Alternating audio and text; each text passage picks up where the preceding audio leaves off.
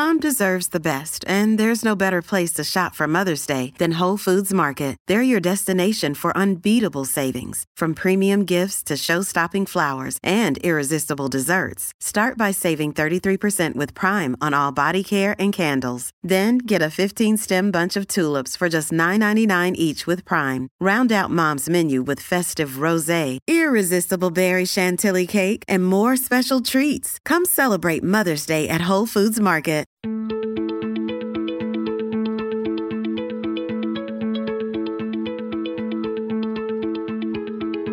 I'm Noel Zacharias, and you're listening to Eat for the Planet. On this show, we try to answer the question, how can we eat in a way that nourishes us without starving the planet?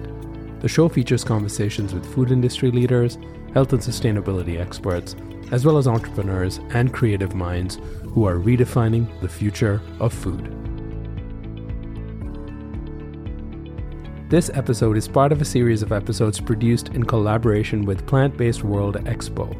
The European edition of the Expo will be the biggest 100% plant-based professional event in Europe and is scheduled to take place November 30th and December 1st, 2022 in London, UK.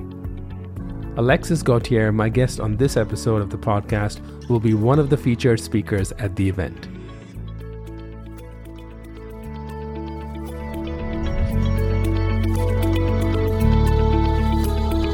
Alexis Gauthier, thank you so much for joining us on the Eat for the Planet podcast. Thank you very much for inviting me. This may sound like a very simple question for me to start off with, but you can take it anywhere you want to. But why do you love food? Why do I love food? Actually, I love food because it's one of the few real pleasure you have in life. You know, being healthy, having taste buds, and constantly looking for something that's going to give you pleasure. I think food is such a wonderful source of pleasure. Life is too short not to constantly looking for the pleasure, and food is give you so much pleasure. So I think that's why I love food. I'm actually fascinated by food. My entire life is around food. So that's really me. Yeah, and obviously you started pretty early with your interest in food. Can you take us back to what was the first spark where you thought maybe this is something I want to dedicate the rest of my life to?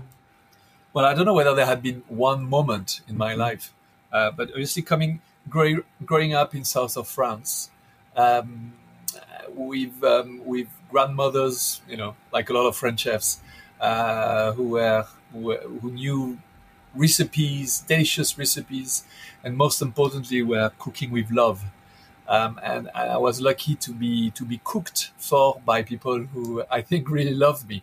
So they were putting everything they had, into the way they fed me, and I really received it and I felt it, and I think that's where the love for food came, and then obviously the love for cooking. I love experimenting. And I remember doing crepes for my sisters. Maybe that was a way for me to showing her love, and I don't know, and making cakes for my friends. And it was a tool of expressing my love for other people. So I was lucky enough to transform that into my job, and I've never looked back. Yeah, I mean, it's funny, you kind of answered my follow-up question, which was really going to be, what do you want your food to express? And I think you sort of answered that, is that you were using your food to express love to others. How's that changed and evolved over the years now that you've been involved on the business side of food too, and have been, run several restaurants? Has that changed? Has that expanded or contracted over the years? Oh yes, definitely expanded. And I think the maturity of a human being going through the life and getting older and older helps you to transform this desire to express love into a desire to do something meaningful through love, and that probably moved into a slightly more philosophical way of looking at how to express love and what I can do as with this love, and then I think it matured into something bigger, like altruism, um, and it's a sort of love too, and all of this blend into what I was doing. I think is making the person I am at the moment. And you would let's just take a typical diner that comes into your one of your restaurants in London. Let's just take Gauthier Soho. What kind of experience are you trying to have them? Are you trying to provide for them? Do you really? I'm sure you think a lot about that, both in terms of the food, but also the entire environment in which they're consuming the food. Is that something that you can sum up in a few words? Well, I think I'm always positioned myself as a customers. So when I design the restaurant and the experience people are paying for, because they're paying for it and they want to have a full experience, and it's an experience I've dreamt. So an experience of delicious food with a strong Frenchness in it, because they are also buying into who I am, and I'm a French chef, so they want to have that as an experience, and the experience has to be memorable. So there is so many things that comes into the equation: the way we serve, the story we have to say, the season we are in, the way I cook, until the moment they leave. Mm-hmm. I think it's a whole package, and it's always on my mind. I'm always thinking over and over about it and hoping that every day is getting better and better for the customer's experience. Yeah, and you mentioned you're obviously a French chef. You've been classically trained, and your restaurant has reflected that since you launched, I believe, in the year 2010. That's right. But even looking back to the early days of you as a chef, you've always had a bit of a focus on vegetables. So this isn't necessarily something that only happened within the last 6 years or so. But there was a bit of a moment in 2016 when you personally started to change the way you ate, and slowly your restaurant started to reflect that in the menu. Can you just tell us a little bit more about your passion for vegetables and plants, and then how did that evolve as your restaurant grew? Yeah, I mean it's a long story, and it's really throughout my life, as I said about my grandmothers who were cooking for me, because I came from south of France.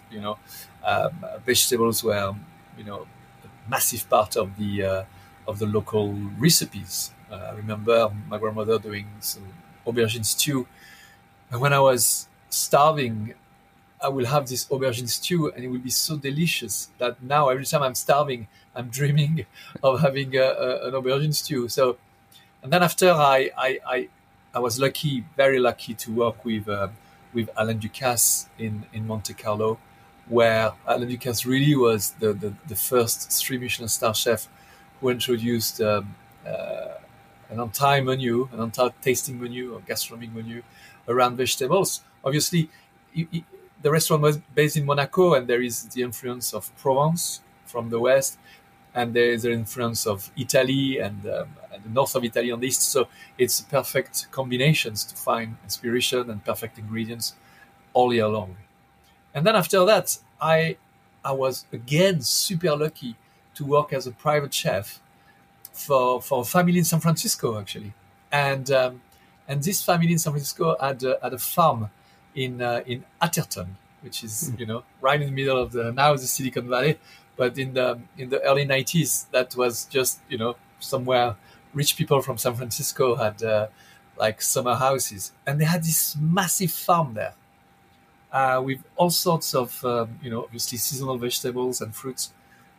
And I will go in the morning and talk to the gardener, and I will tell him what I was hoping to be cooking, and he will just pick vegetables for me, and then I will prepare those vegetables for this family. And I did that for almost 2 years, and that really helped me to develop my own personality when it came to creating recipes or interpreting vegetables. And then I came to London, and obviously opened my first restaurant.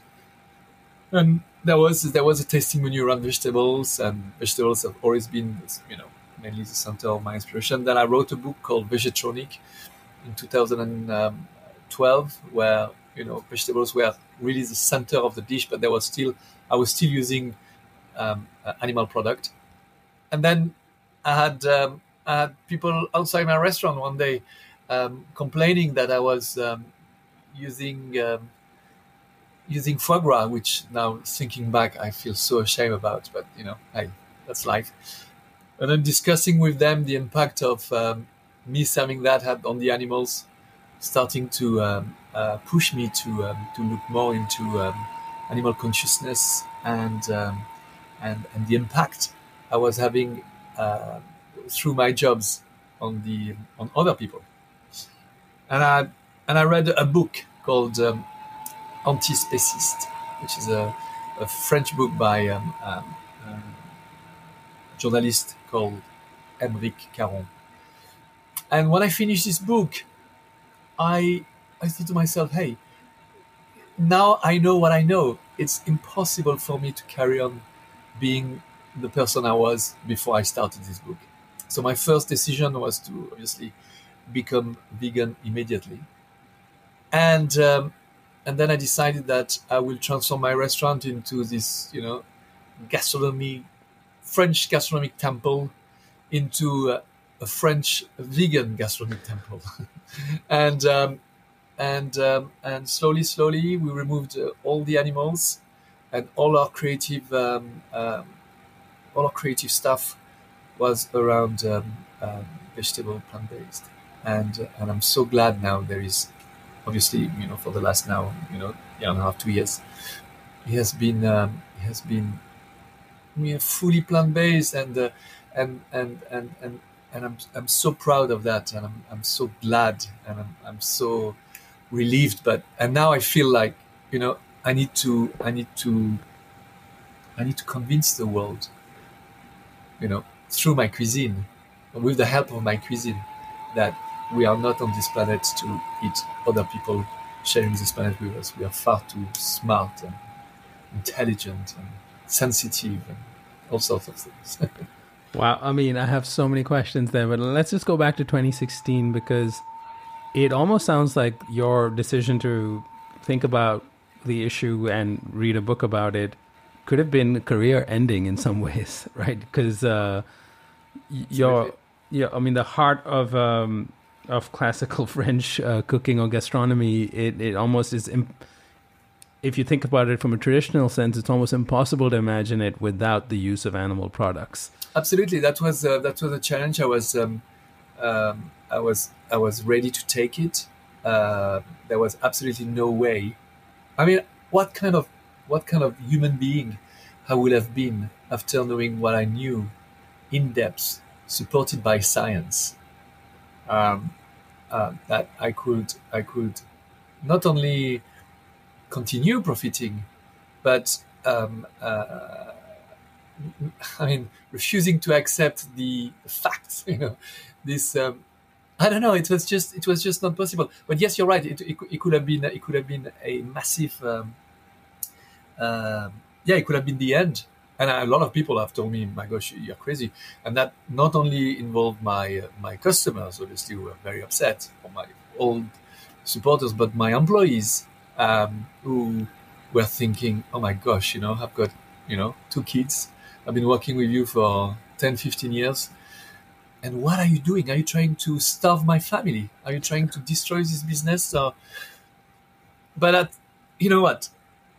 It was a crazy thing to do, but now I'm looking back, I think that was the rational thing to do. And to be fair, economically, it has been unbelievable, because, of course, I wasn't the only one to realize that at the time I was realizing it. There was a whole,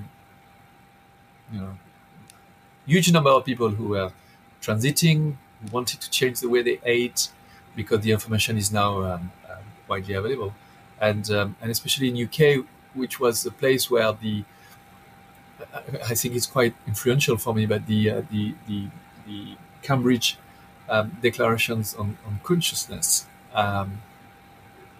which is a simple paper that recognizes once and for all that the animal we eat don't want to be eaten. Of course, they don't want to die. Of course, they want to be loved. Of course, they want to love.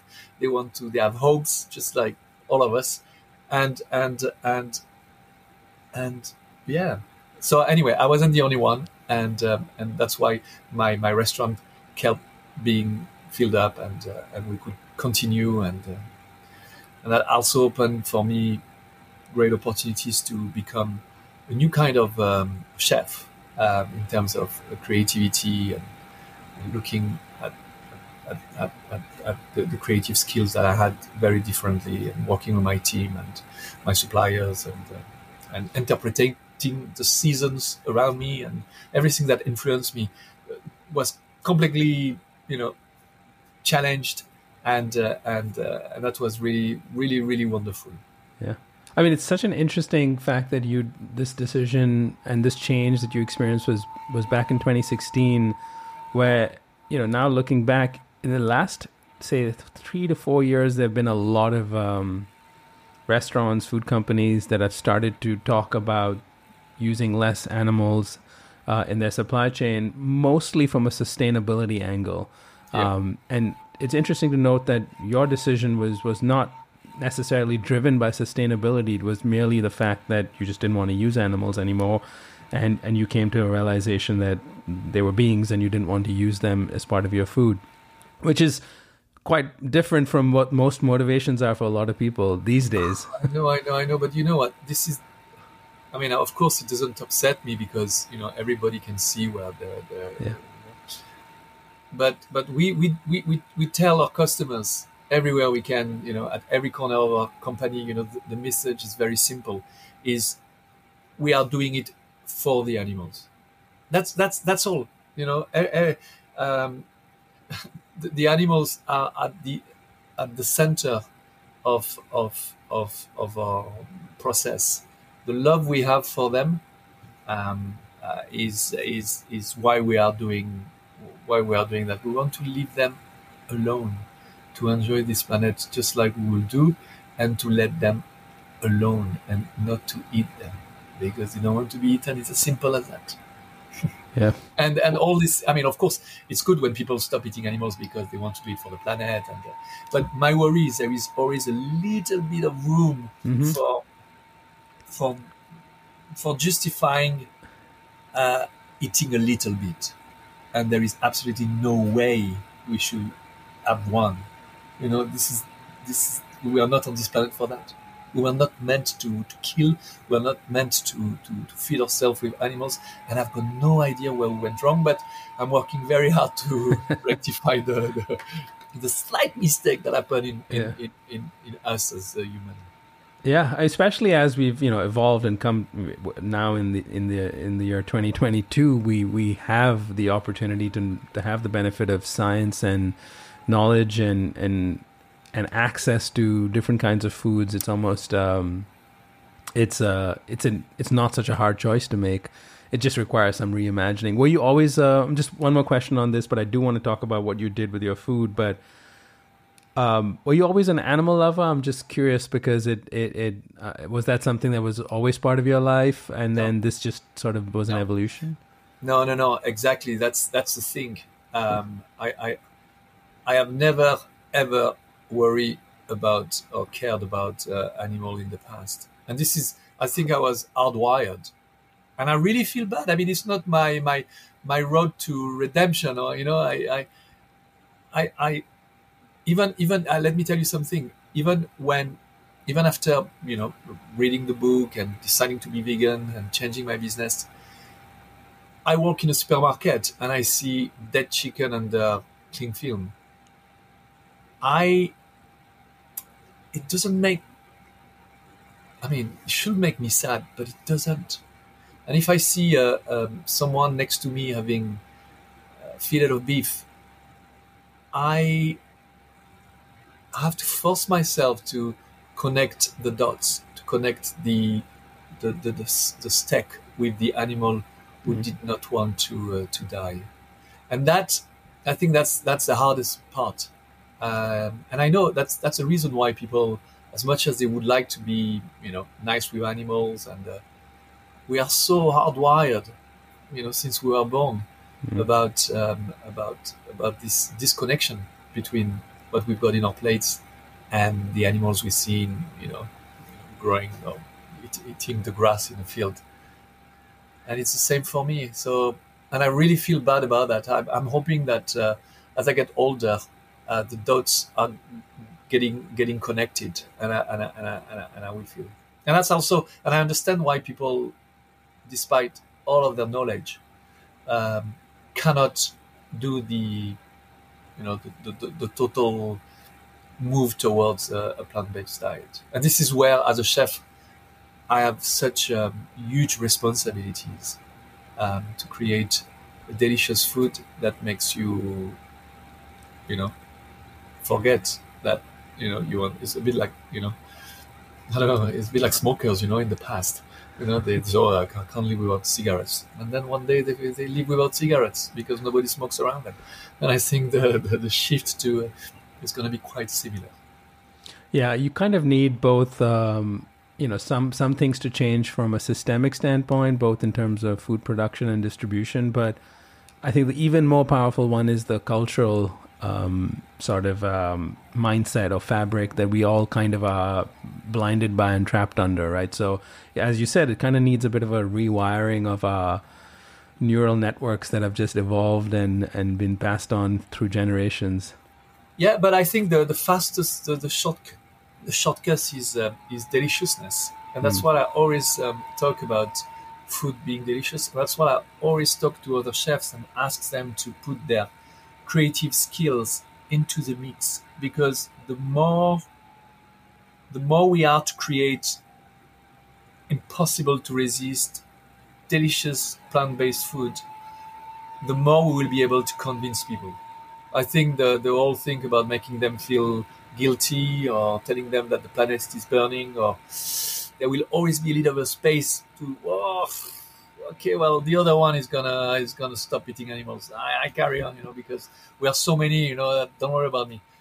And I think if it's delicious, if the food is delicious, you just forget about it. That's why chefs are so much more powerful than someone who is going to lecture you about animal consciousness, or someone who is going to do you an expose about the risk of this planet, ending soon.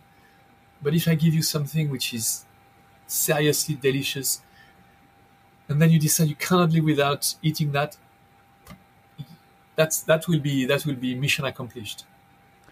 Yeah.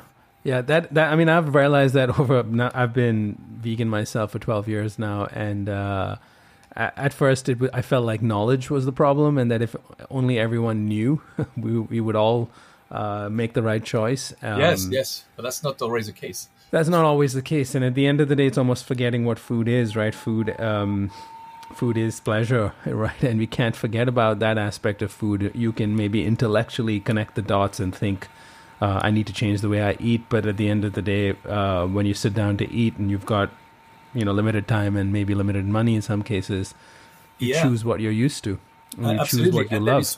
There is one thing that really I read recently, studies showing that there are still more ex-vegan on this planet than vegan.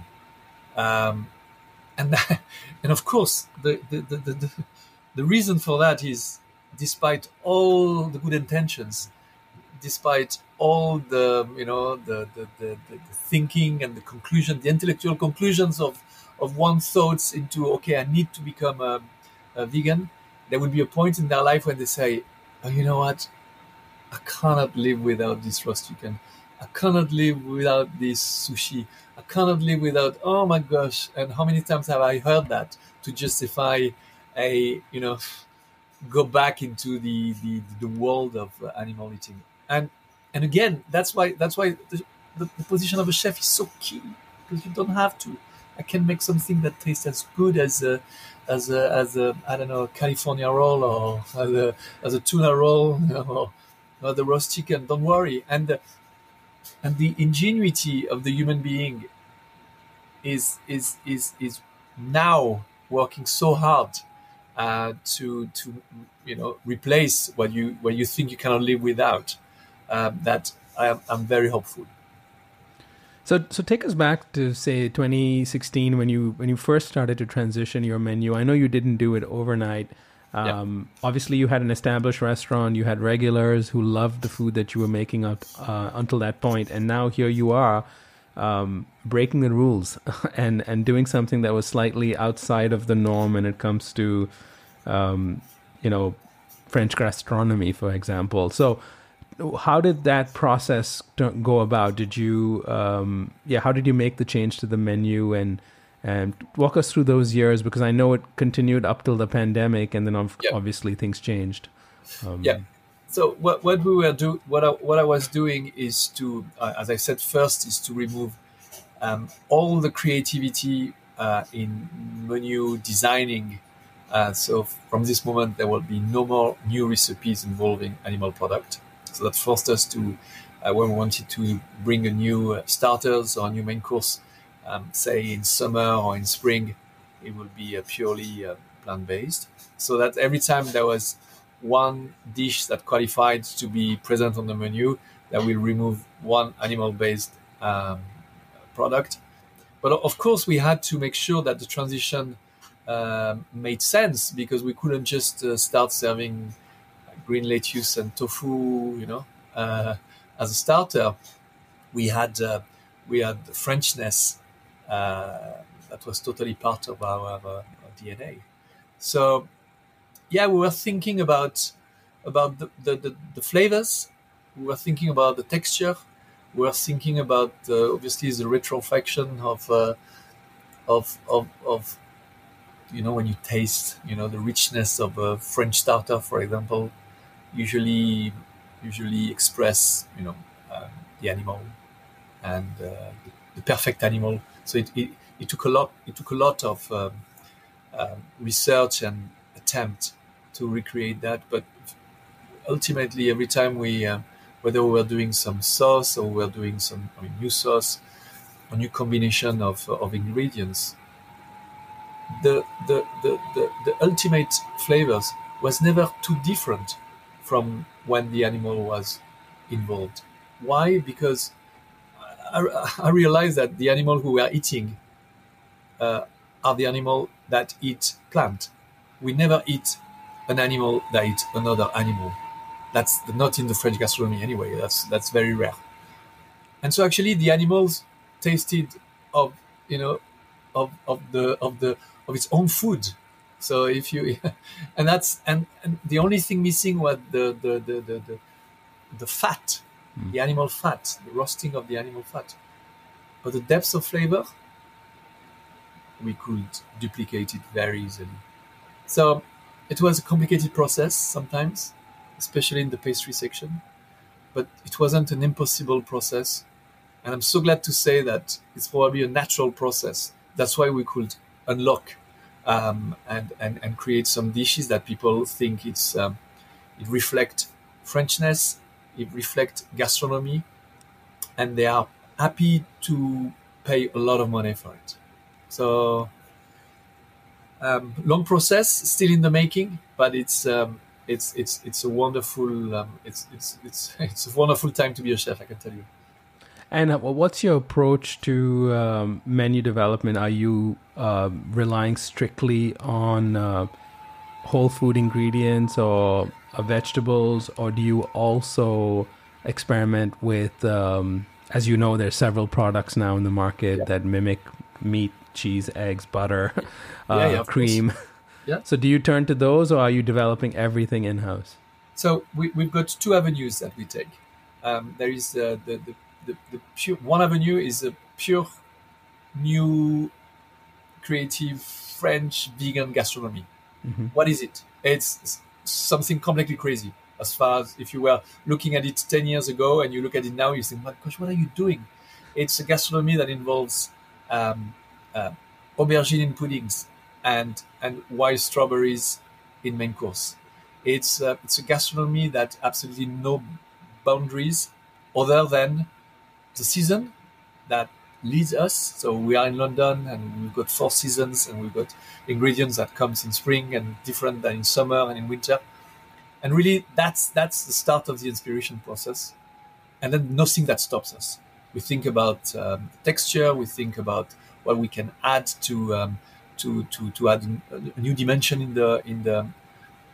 in the product. But say we work with Salsify at the moment, and and we transform Salsify. We transform the texture of the Salsify while retaining its depth of flavor, and then we merge that with something bitter that you would have never done that in French gastronomy, and then we add an element that comes and balance the sweetness of the dish at the end, and that's really exciting. That's a modernity. But that's gastronomy. It's complicated. It takes a lot of time to make. Involves a lot of chefs. And on the other hand, we have the 3D printing piece of meat. So you were talking about new kind of ingredients. So of course we want to use them. We want to.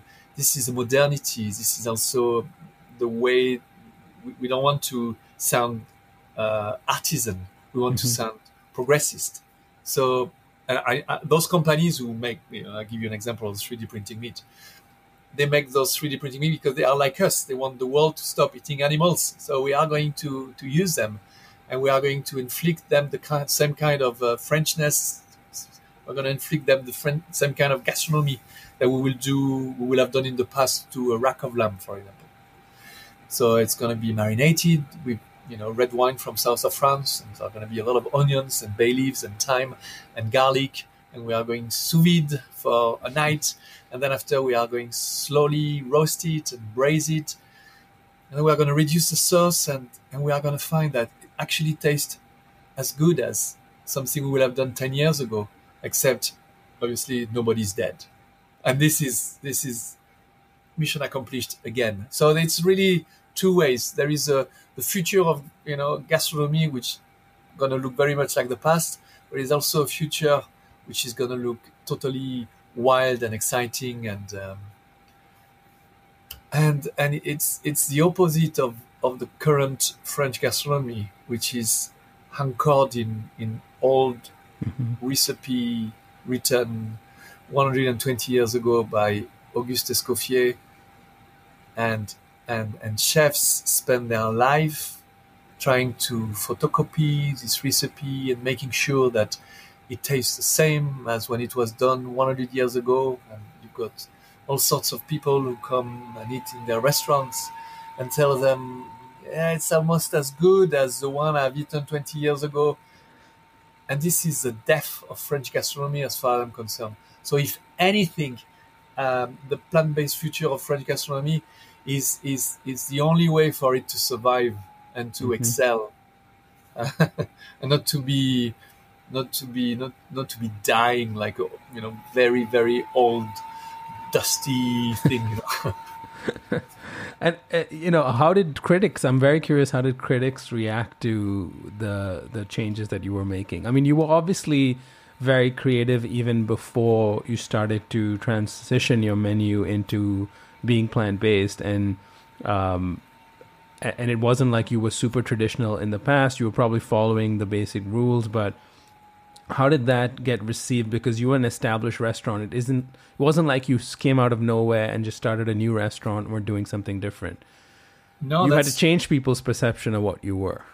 Yeah, absolutely. We were known for being, one of those Michelin-Starred gastronomic restaurants in a city like London. So you've got maybe 20 or 30, pretty much using all the same ingredients around the year. So we use, game in winter and venison, and then we move to lamb in spring, and we'll use, we'll do rich sauce with sometimes lobster, sometimes langoustine, sometimes the beef jus will be deep and reduced, and yes, that was us. And a lot of customers, they have been celebrating their wedding anniversary. I don't know, and the guides, one in particular called the Michelin Guide. wasn't very impressed when we started to develop a future which was going to be very different to the past we had been sticking with. But I was worried about that. But looking back now, I don't know why I worry about that, because the world was changing, and our customers, some of them transitioned with us. Some of them got really upset and were really nasty, because how could I change the restaurant they love so much? And I had thousands of customers who were faithful and will come, every other week for some pieces of animals cooked the French way in my restaurant. And then we removed that, and they were really upset and they were really nasty. But on the other hand, I had so many new customers who were kind, supportive, understanding, sharing the same vision of the future as I had, and those people really supported me, and now we are not looking back; we are looking to the future. Yeah. I hate to take you back to a dark time, but I feel like I cannot talk to a chef or anyone who runs a restaurant without bringing up the year 2020 and the start of the pandemic. How did it impact you? What happened? If you can walk us through that, because and there's a silver lining to the story, because you reopened in 2021, and that's when you reopened as an entirely plant-based restaurant. But how was 2020? I can't imagine that was a good year for you. Yeah, that was very stressful, because obviously now we look back and we can see what happened, and we can pinpoint the exact date where things happened. Yeah. But obviously we were totally blind of the future, and we didn't know whether this, like everybody else, I guess. But where 2020 we had the first lockdown here in UK, I was hopeful that it wasn't going to last, and then of course it lingered, and maybe the first couple of months I didn't want to do anything. With my staff, we just stay at home and we're hoping for a better day. And then I said, okay, well, maybe we should start doing home kit. And as we were, to be honest, as we were not fully plant-based by then, I said, okay, maybe we are going to do some kit, home kit, obviously plant-based, and maybe we've got one which is which still has animal product. And and the minute we promoted them, I could see that 95% of our books were purchased by people who wanted to eat plant-based. Obviously, the COVID pandemic had an impact on people's perception of how they should be eating, slight. Mm-hmm. And so I said, okay, well, we are just going to do some plant-based, 100% vegan box home kit, and then every week we started to do the classic Gauthier box, and then we decided to because it was too boring to repeat the same box over and over. We started to explore the world, and that was an amazing experience for all of us. I mean, all of us people who were involved in the creation of plant-based cuisine, because it took us 1 week to Rio de Janeiro, and we were studying the plant-based delicacies of Brazil. The following week we went to Vietnam, and we did the Ho Chi Minh box. The week after we went to Kinshasa, and we did the African box, and then we went to South Africa, and then we went to Moscow, and we went to. So suddenly we found inspiration all around the world, and that was fascinating. And the boxes were selling so well that every week we sold out, and we realized that people were actually waiting for those boxes to arrive every Friday afternoon, because when they were stuck at home and they had this box coming and taking them somewhere exotic or somewhere fascinating, somewhere they were hoping to go, somewhere they were hopeful to maybe one day going, at least we were delivering some flavor of the destination while they could stay in their living room and be safe from COVID. So it was fascinating period, and even now we have stopped the box only recently, and we get so much demand from our boxes, but we can't do everything, I'm afraid. So if there is another lockdown, we will start again the boxes. But at the moment, we concentrate on the restaurant. No, but that's also a testament to your ability to create in a moment that you had to adapt, right? And it's, I guess everyone was forced to think outside the box and do something different. But it's almost like, you stumbled into doing something that turned out to be so joyful, and people now want it and don't want it to go away. Absolutely. And sometimes I look back and say, oh my gosh, is there a business there? I mean, is there? Do I need to maybe rent another kitchen and starting the box again? Because clearly, and of course, I only serve people who come to my restaurants, but we realized that we were selling boxes, hundreds of boxes in Scotland, boxes in Liverpool and Manchester and Midlands and Northern Ireland, and it's not everyone who had the opportunity to have a plant-based offering around the corner who could provide something of this level at the price level we're saying, and so maybe one day we'll start again, and we'll go back on our journey of bringing the flavor of the vegan world around Great Britain. Oh yeah, I mean that's also another way to get more people to try the food and experience something that they probably previously would have never thought could be that delicious. So it all serves the cause, I suppose, at the end of the day. So you reopened in 2021, and that's when you had an entirely plant-based menu. How have things been since then? And how would you sort of describe the food that someone would get in your restaurant if you were to go there today?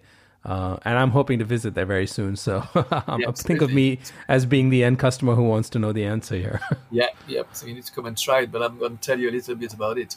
Obviously, we are offering one 8-course menu, 8-10 course, depending on but 8 to 10 course that reflects the season, reflects our degree of technicality in terms of what we are trying to achieve. And obviously, the mood we are in and whatever influences us comes into the mix, and it's usually something that goes crescendo. So it's very very green to start with, even though in autumn we don't have a lot of green things, but we've got a lot of. It starts with some green, and then it gets darker. As we go along the menu, and in between there is a lot of surprising flavors, interesting texture, because that's interesting temperature as well, and I work with my sommelier and I work with my waiters to try to create an experience that not only, I mean, obviously it's around the food because you come and you get fed, but the message that my waiters have is aligned with the kind of things we do. So they might question you about, what's your position about animal consciousness, and we might ask you, do you know why we are doing that? And how do you see the future of this planet? I don't know. This is quite interesting, because we do have a lot of vegan curious who come to the restaurant. A lot of people who want to challenge us. A lot of people who want us to agree with them that yes, we should not eat animals, yet we should eat a little bit for X, Y, or Z reason. And somehow they seem to want to come here to convince us.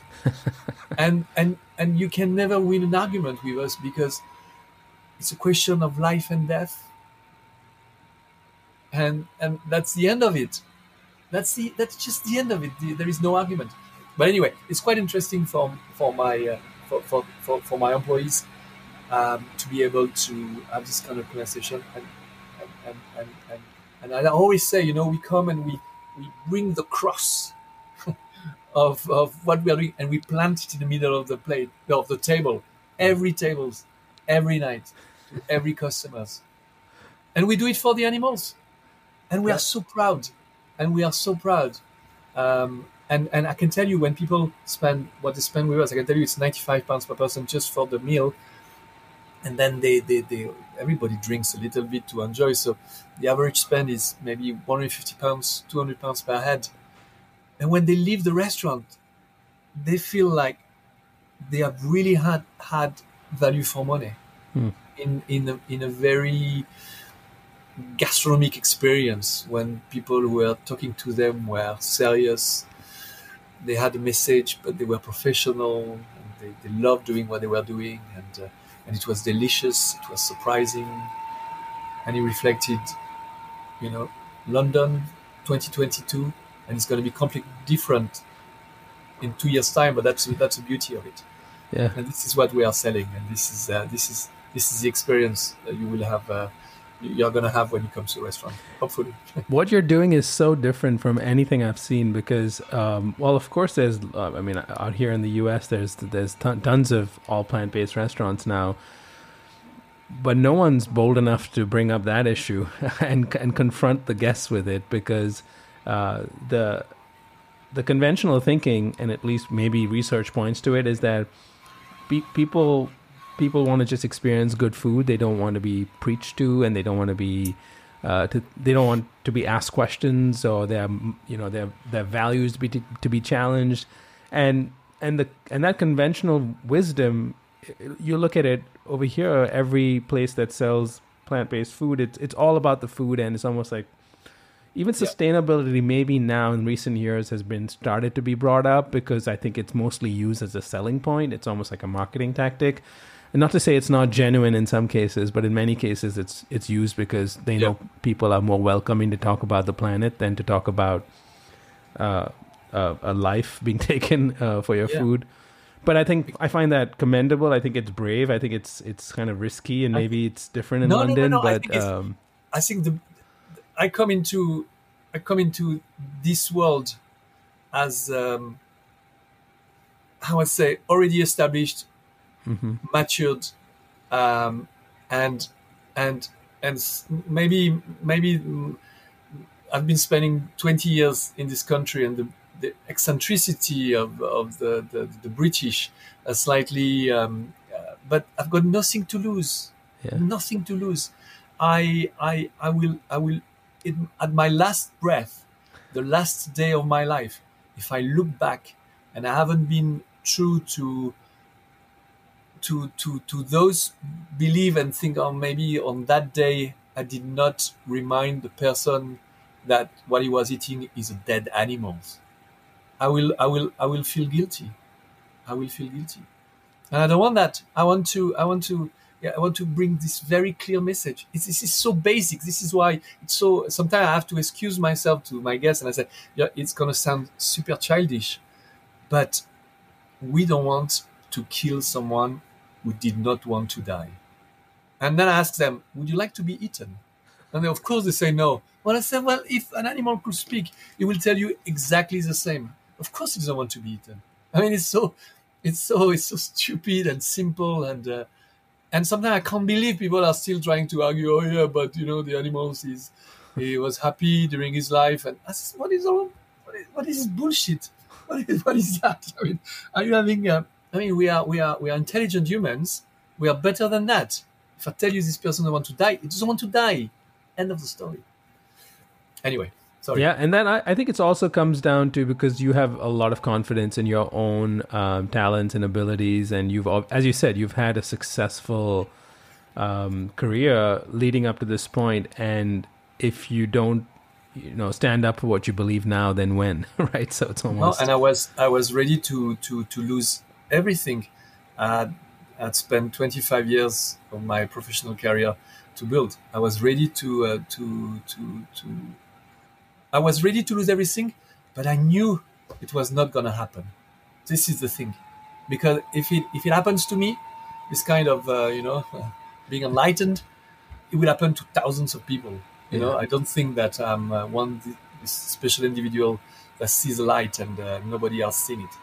And what's the response been from customers? I mean, I'm sure you've had several stories of people who, like, to what extent do you feel like you're helping change people's perceptions? How do you feel?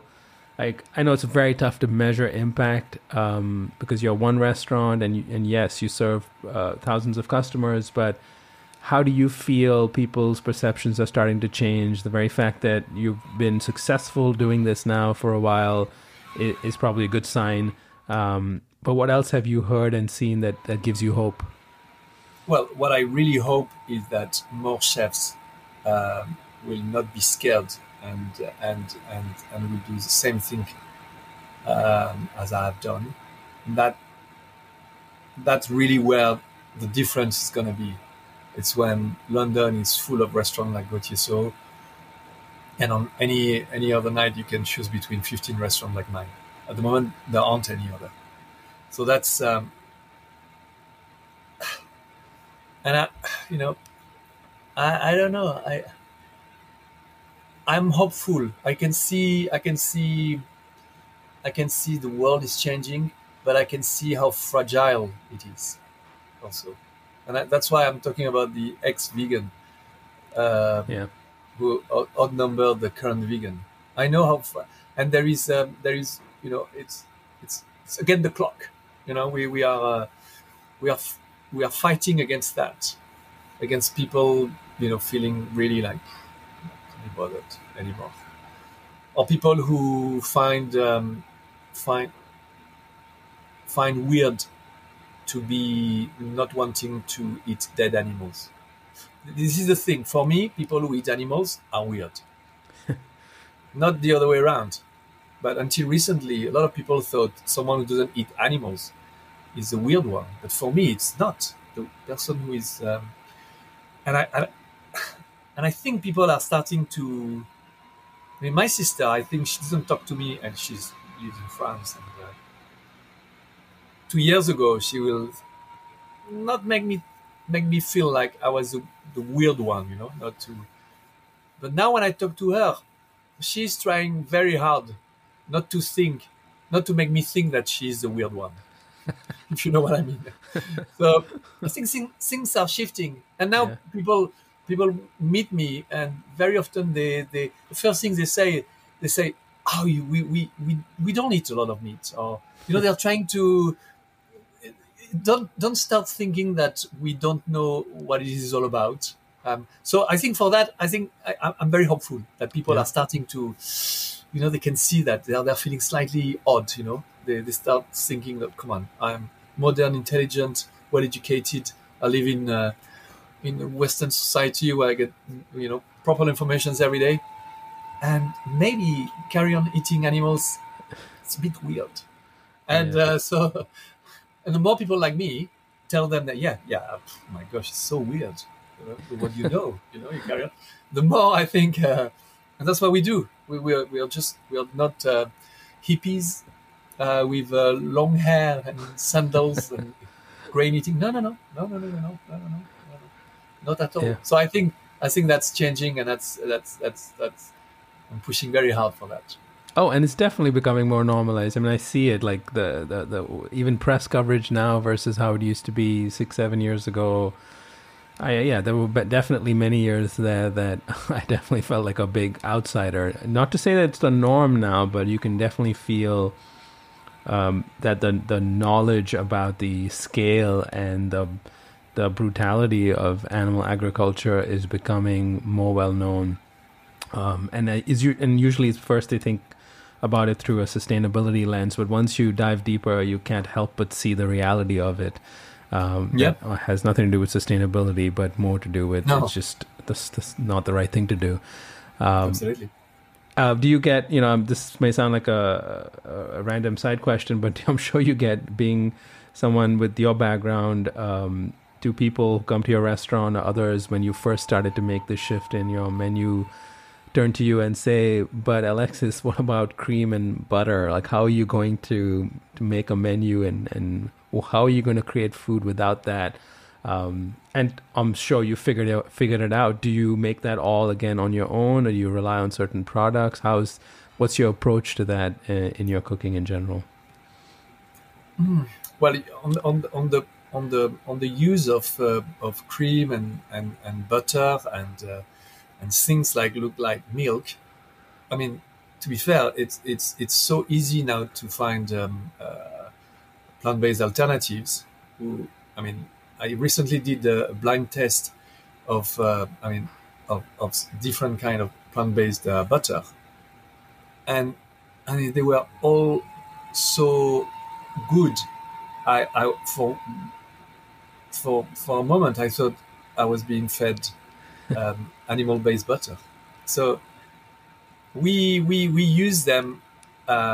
It's part of our integral part of the way we have totally brought them into our recipes proudly, very proudly, and we support. And I'm always happy to support someone who has cracked the plant-based mascarpone, for example. For me, it's like it's a sense of relief. I think, my gosh, we're going to be able to have amazing tiramisu without this is for me, it's delightful. Yeah. Being able to and to see and the future, don't start me on stem cells things, because I am so hopeful about that. I have seen it. I've tasted it recently. I was very lucky to try a terrine de foie gras made by this French company called Gourmet, out of stem cell taken from the cell taken from the egg, the duck egg. So, the abuse was really minimal. And they managed to create this terrine, which tastes just like the one I had, 20 years ago, and tasted so delicious. And so maybe during my lifetime, I'll be able to get my liver fat again with some delicious foie gras, stem cells foie gras. I mean, I'm super hopeful because, as I said, I talk about the ingenuity of the human being. Some think they are doing it for the planet, but every time they save an animal life with that kind of product, it's mission accomplished as far as I'm concerned. Yeah, and you're sitting at the cutting edge of it because you're using the best of your decades of experience on the culinary side and merging it and keeping an open mind, not staying traditional, keeping an open mind about new technologies. And those companies need chefs like you to be able to push the envelope on what's possible with their food, to almost prove that, this is the future, and where the future is already here. It's only a matter of time. Absolutely. And I have put my energy. Recently, I was asked to go and cook for 25 partners in one of the biggest investment bank in Switzerland, who needed to be convinced that, the plant-based future is real. And they asked me, they said, can you go and cook for them? Because those 25 partners, they still think that in 20 years' time, people will be eating, filet of beef and lobster thermidor or whatever. And I want them to realize that they need to put money, they need to invest in startups, in the food tech industry. And for that, they need to eat your food. So I went there and I had a lunch speech with them and I cooked my food. And I can assure you, they did not miss animal at all. And there are those people who eat in Michelin-Starred restaurants and they go and have filet of sea bass with cream sauce and I don't know, langoustines in a Armorican sauce or whatever. Anyway, I talked to them and I said, look, this is the future. This is where you need to put all of their resources, not only to save the planet, but also to save for the future of the human beings, because this is what they are going to be asking. Don't worry, we are here. We are cooking the future. You need to finance it, and I do that. I talk to people. I meet a lot of people, and I want to convince them, and I want them to eat my cuisine to convince them as well. Yeah, and this perfectly aligns with my next and final question, which is, what do you hope the world will be eating in the year 2050? Ah, yes, that's very interesting. Well, I'm hoping that they will eat delicious food that's good for them. I think I know what they are going to eat.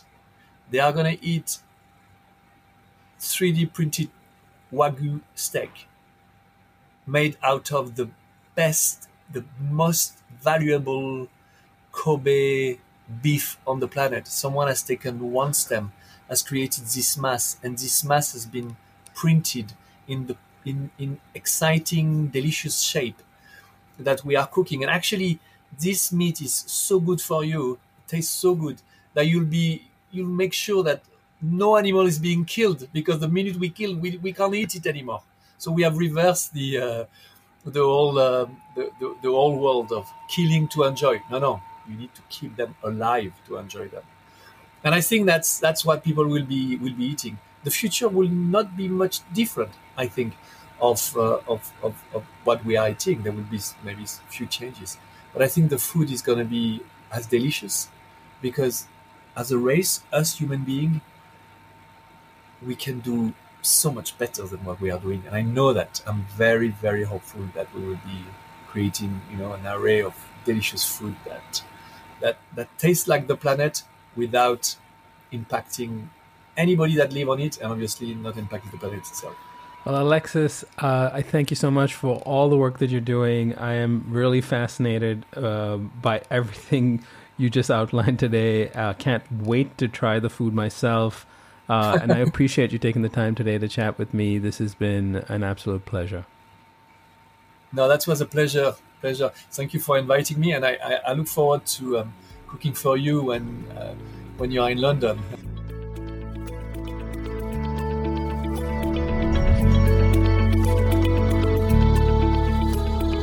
You've been listening to Eat for the Planet with Nil Zacharias. If you enjoyed this conversation and would like to show your support, all you have to do is subscribe to this show and rate and review it. To learn more about this podcast or my work, go to eftp.co. That's eftp.co. Thank you for listening.